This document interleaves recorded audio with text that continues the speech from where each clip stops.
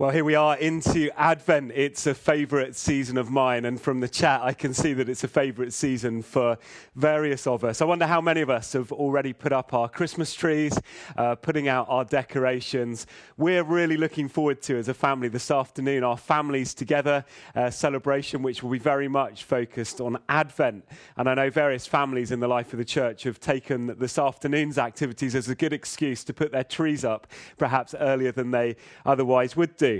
Well, today we journey into a new sermon series as a church, and we're really excited about this series. I think it's going to be a great way for us to finish the year.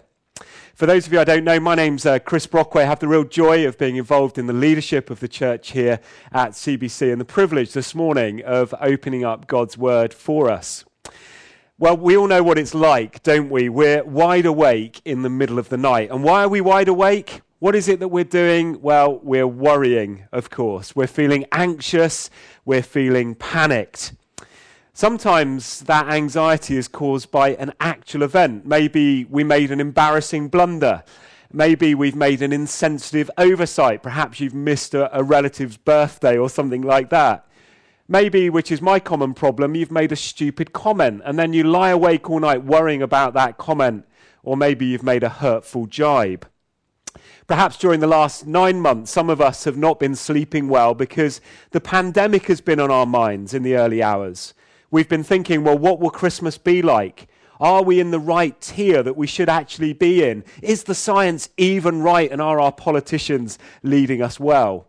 We have good reasons to feel anxious.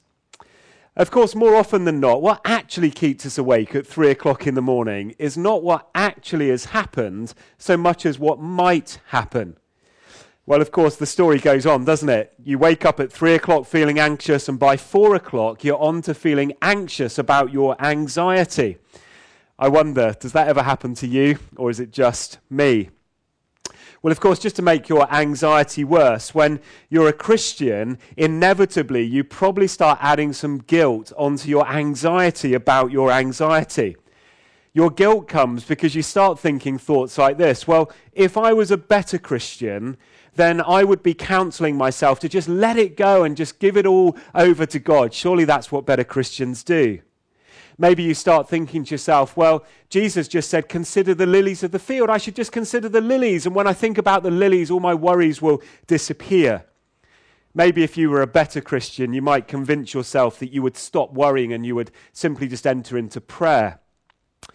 Well, of course, such advice can smack of insensitivity, can't it? And if you hear that advice, perhaps it might make you want to smack the person who's giving it to you, which might make you feel momentarily better. But the trouble is, people who give advice like this, and as annoying as they can be, are simply paraphrasing the Bible, God's word.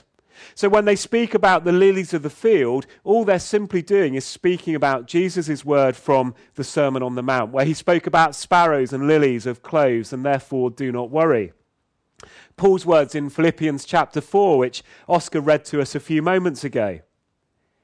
Listen again to what Paul says in Philippians chapter 4, verses 6 to 7. He says, do not be anxious about anything, but in everything, by prayer and petition, with thanksgiving, present your requests to God. And the peace of God, which passes all understanding, will, it's a promise, will guard your hearts and your minds in Christ Jesus.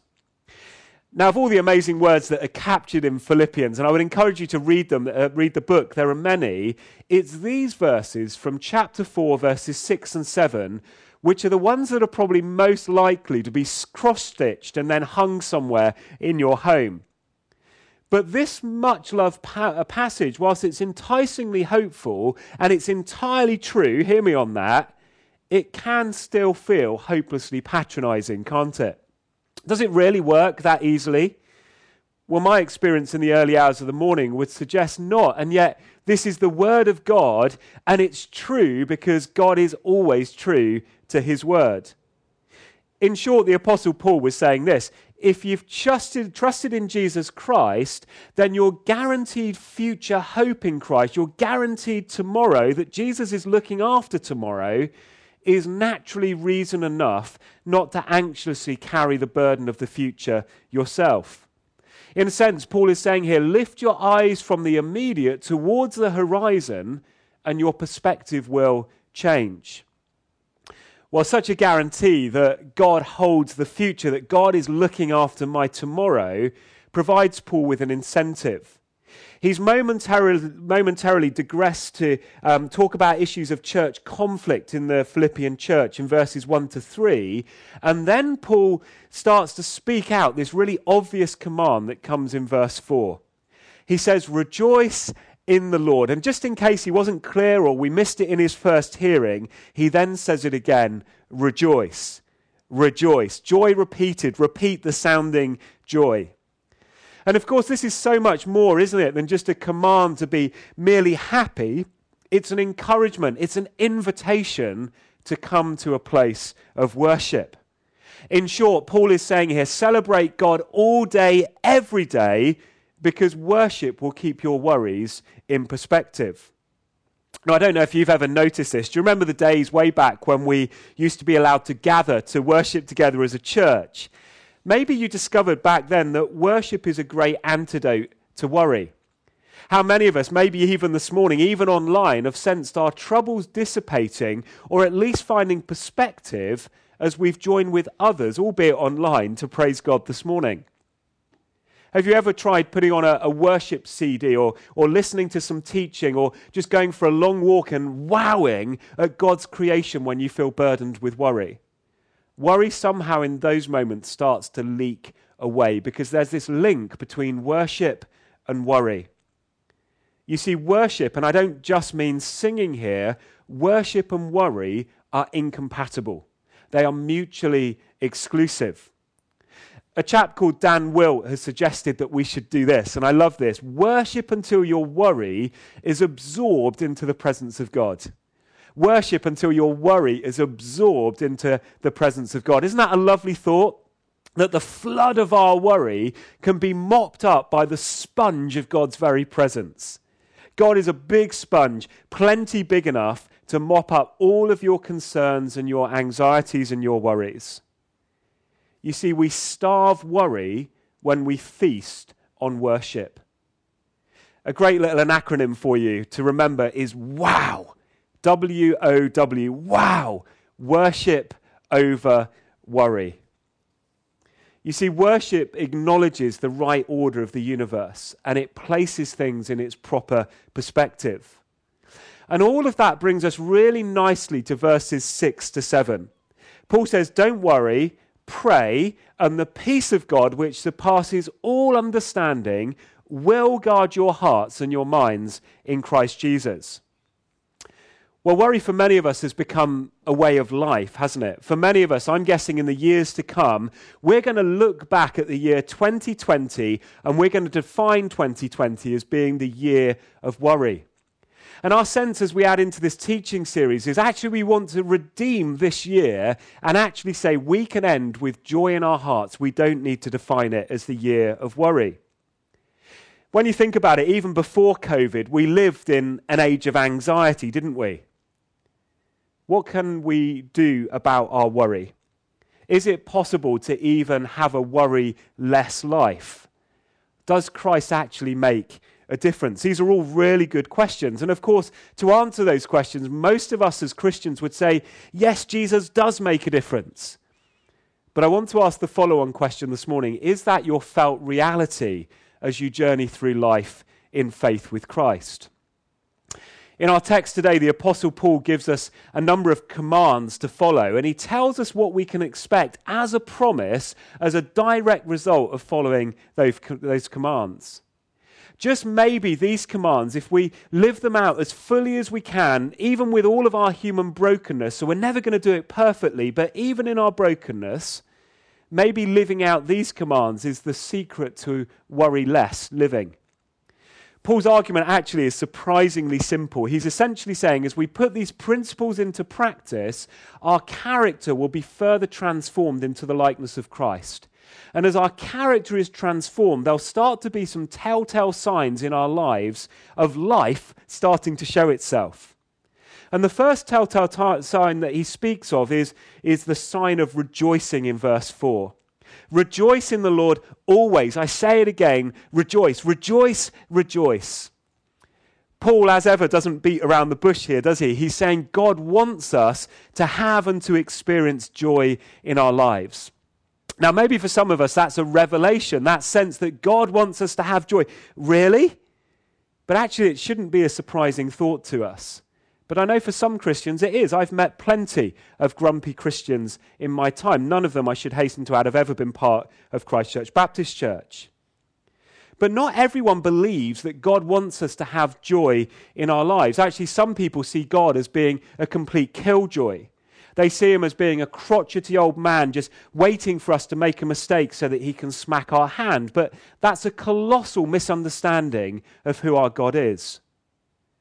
I remember Philip Yancey once saying that whenever someone comes up to him and says, well, do you know, Philip, I actually don't believe in God, he's got a brilliant reply.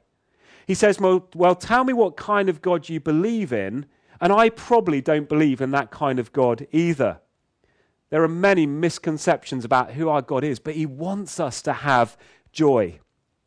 Now, of course, we know that joy and happiness are not the same thing. We know that happiness is a fleeting emotion that ranges from contentment to satisfaction, to bliss, to intense pleasure. It comes and it goes. But joy is something that is sustained. Joy is something that's transcendent. Joy is something that's deep within us. We know from the Bible too that Jesus wants us to have joy. One of my favorite Bible verses, John 15 verse 11, says this: I've told you all this that my joy may be in you and that your joy may be full or complete. Jesus told us that he wants our joy to be full and complete, and he wants his joy to be within us. Joy, not happiness, significantly, is one of the fruit of the Spirit. Where you find the Spirit of God, you will find joy is present. John 10:10, another favorite Bible verse of mine, Jesus says, I've come to give you life, and it's an abundant life. He didn't come to give us the capacity to merely exist or to endure a mediocre life, but he came to give us life, life abundant, life in its fullness, life to complete our joy, life in the Spirit, and where the Spirit is, we will find joy that is deep within us. It all sounds really good, doesn't it? In our text, we're told to rejoice, not sometimes or when we feel like it, but always. Always? Is this really possible? Can Paul really be serious in what he's saying here? Maybe you're thinking to yourself even right now, but Paul wasn't enduring COVID-19. Paul was not living through the midst of a pandemic that we're having not to enjoy, but to endure. I wonder if Paul would change his tune if he were living right here, right now in 2020. Well, the answer, of course, is he wouldn't change his tune. He'd still say the same thing. We need to remind ourselves that Paul, at the time of writing this letter, was enduring the misery of a Roman prison. This was no party. He was the victim of absolutely horrendous persecution. And yet somehow, in the midst of these difficult circumstances, Paul is still able to speak of joy and that he's got the joy of the Lord deep within him. Well, of course, if Paul means that we're supposed to rejoice for everything that happens to us, well, that's impossible, isn't it? Actually, that's not what he's saying, I don't think, here in the text. There's another writing of Paul in the scriptures in Thessalonians where we're told that we should give thanks to God in everything. We're not told to give thanks for everything, but we're told to give thanks in everything. And I think there's a big difference. So, for example, if I was to trip down the stairs on the way out of this place today and I was to break my leg, God doesn't expect me to give thanks to him for my broken leg. I wouldn't say, oh, God, thank you so much for this broken leg, which hurts so much. But I might well say to God, well, thank you, God, that I didn't break my neck. It's a trivial example, but I hope it makes the point. You see, in every bad situation, there's something which we can be grateful for. We can always be thankful for God's mercy. It's lavish. We can always be thankful for God's grace. It's abundant. We can always be thankful for his love. It's unconditional. We can always be thankful for God's perfect provision in every single situation. We can always be thankful that God will even take the most difficult of circumstances and he'll use them for good. You see, if we've come to faith in Jesus Christ as our Lord and Saviour, even as we come to the end of a very, very difficult year, we've been blessed beyond that which we often realize. So all this leads me to a question. What is it that brings you joy? And my sense is that Paul would say to us, well, think about that, meditate on that thing, focus on that thing, write it down, post it on your bathroom mirror so that you look at it every day and you remind yourself of what you have to be grateful for, and then rejoice in it. I guess the temptation for many of us is to do the opposite. It's to make a list of all those things that are hard and tough and difficult, and we end up focusing on those things and not on those things that we can rejoice in. You see, if you do that, make a list of rejoicing. As you begin to rejoice, you'll begin to be encouraged and your worries will stop dominating your thinking quite so much. I think the challenge from this first point is to ask God to give us a rejoicing heart, even in the most challenging and difficult circumstances we face, even as we come to the end of a year of this pandemic. This pandemic is going to interfere with Christmas and its New Year, but it doesn't need to rob us of our joy. So the first thing Paul is calling us to do is to rejoice. But then he goes on and says, let your gentleness be known to everyone. That's in verse 5. So what's this all about? What is gentleness? Well, the word that's used here in the New International Version translation, gentleness, is the NIV's take on an untranslatable Greek word, which in other versions of the Bible is translated as reasonableness or forbearance or moderation, considerateness, magnanimousness, and good sense. This word generous is all about how we treat others. Gentleness is all about how we treat others. It's about being generous towards others. It's about a refusal to insist on the letter of the law. It's a willingness to take into account the failings and the limitations of others and to be forgiving towards them. And the motivation for this attitude of gentleness or this approach of gentleness is tucked in right at the very end of verse 5. Paul says, why be gentle? Because the Lord is near. Because the Lord is near. Now, when Paul slips this in, it's about as close to as an intentional double entendre as Paul ever gets, because the phrase implies both time, the Lord is near to returning, as well as space, the Lord is nearby. Or as somebody's grandmother once humorously put it, wash your hands and say your prayers. Germs like Jesus are everywhere. Seems quite appropriate in the midst of a pandemic. So Jesus is both near in terms of time, but also near in terms of space. And Paul, as he uses this word gentleness here, is contrasting this word with other qualities, negative qualities, hostility, quarrelsome and harshness. He's saying, look, gentle people will seek peace rather than conflict. And when we seek peace rather than conflict, we'll end up worrying and having less anxiety. That's what he goes on to imply. Why should we be gentle? Well, Paul doesn't actually provide a reason here exactly in Philippians chapter 4, but in one of his other letters in 2 Corinthians, he refers to the meekness and the gentleness of Jesus. We should be gentle because that's who our Saviour is. And Paul is saying, look, here, as we treat other people with grace-filled gentleness, they'll start to see Christ within us. And so gentleness is actually a very reliable sign that the life of Christ is at work in our lives as individuals, but too in our lives as Christians and as a church together. Think about your key relationships for just a moment. Your relationship with your spouse or your children or your roommate or those who you work with others in the family of the life of the church here. Do you treat these people with gentleness, or does your speech often come laced with harshness? You see, the more Christ is alive in us, the more we'll be known as gentle people, and that's one of the reasons to rejoice. And maybe like me, there's room for growth in this area in your life. So Paul says, do not be anxious about anything. And then he speaks about a telltale sign of life, which is number 3, which is all about prayerfulness in verse 6. He says, don't be anxious about anything, but the truth is we all have anxieties, and our anxieties have anxieties, and then we wrap all that up in guilt. I wonder, what are your anxieties today? What is it that you're worrying about? Maybe it's your job or your lack of a job. Maybe it's your money, your marriage, your children. Maybe it's about the past, the present. Maybe it's about the future. Perhaps you worry about your investments or your retirement, your health. Maybe even you find yourself today worrying about your relationship with God. But what good does all that worry do us? Of course, the answer is none whatsoever. The truth is, we generally cannot change the things that we worry about. All of our worry is wasted time and wasted effort. The real antidote to worry is a simple trust in God.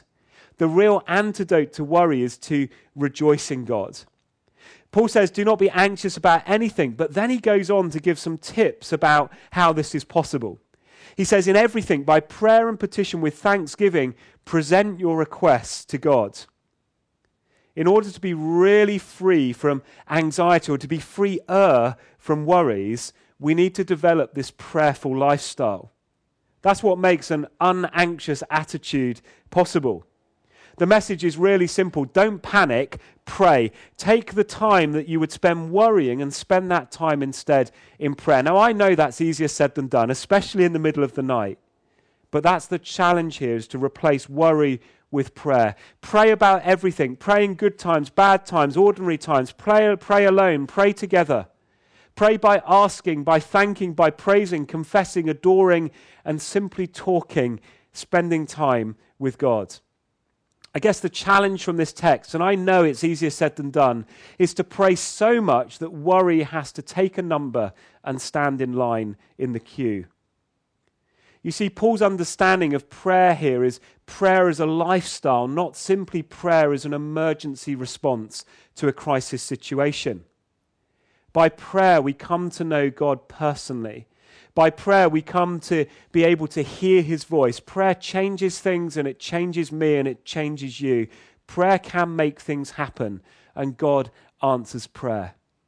Prayer is a lifestyle. That's why Paul says, pray about all things at all times. So rejoice, be gentle, pray, and what will happen? Well, Paul tells us in verse 7, he says, and the peace of God, which transcends all understanding, will guard your hearts and your minds in Christ Jesus. The unshakable peace of God, which transcends all understanding, will guard your hearts and your minds in Christ Jesus. As we rejoice, as we seek gentleness, as we seek to spend time praying, as prayer is a lifestyle, what follows is a peaceful mind. There's a promise of unshakable peace. It's a peace that transcends all rational understanding. Listen to the words of Jesus in John chapter 14, verse 27. Jesus says, I'm leaving with you a gift. I'm leaving with you peace of mind and heart. And the peace I give isn't like the peace the world gives, so don't be troubled or afraid. Jesus wants us to have the kind of unshakable peace that sets us apart from others in the world. Whatever circumstances you might find yourself in today, rejoice in the Lord. Make your request to God, and the promise is that the peace of God will guard your heart and your mind in Christ Jesus. We're heading, aren't we, towards the end of what's been an incredibly challenging year.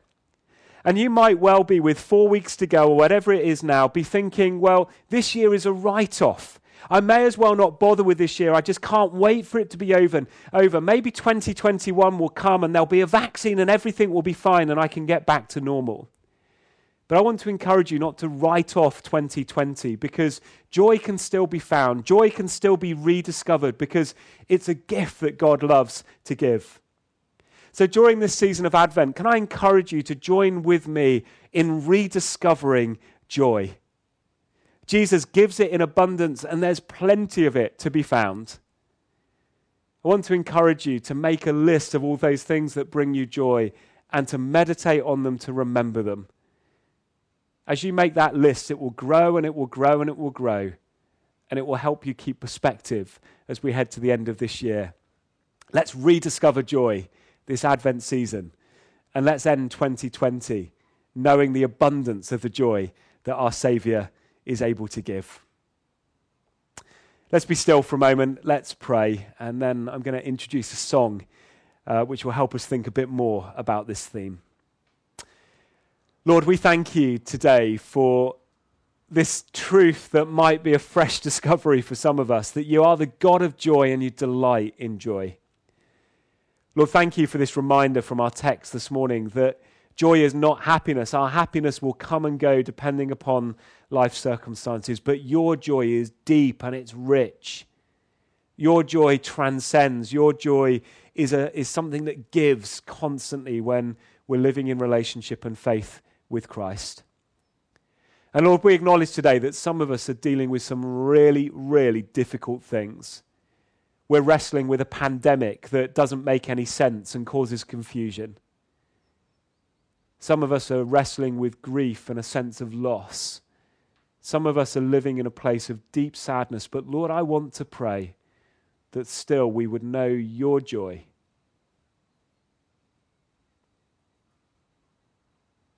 Lord, we just spend a moment, just worshipping you, praising you, saying, Lord Jesus, in all those areas where I'm struggling, where I'm finding it very difficult to get this kind of godly perspective that Paul spoke of. Lord, I pray, break into those circumstances. Break into those circumstances. And Lord, even if those circumstances don't disappear, Lord, in those circumstances, would we know the joy that's ours as a gift, as a fruit of the Spirit, because of our relationship with Jesus. Holy Spirit, come. In Jesus' name, amen. Well, we're going to listen together to a song. I'd invite you to join in if you know the song. It might be unfamiliar to some of us. It's a hand-clapping song, and it's by Wren Collective, and it's called Joy. Listen to some of the lyrics. It says, we're choosing celebration. We're choosing celebration. We're breaking into freedom. We cast aside our shadows. We trust you with our sorrows. The pain will not define us. Joy will reignite us. You're the joy, joy, joy lighting my soul. You are the joy who is making me whole.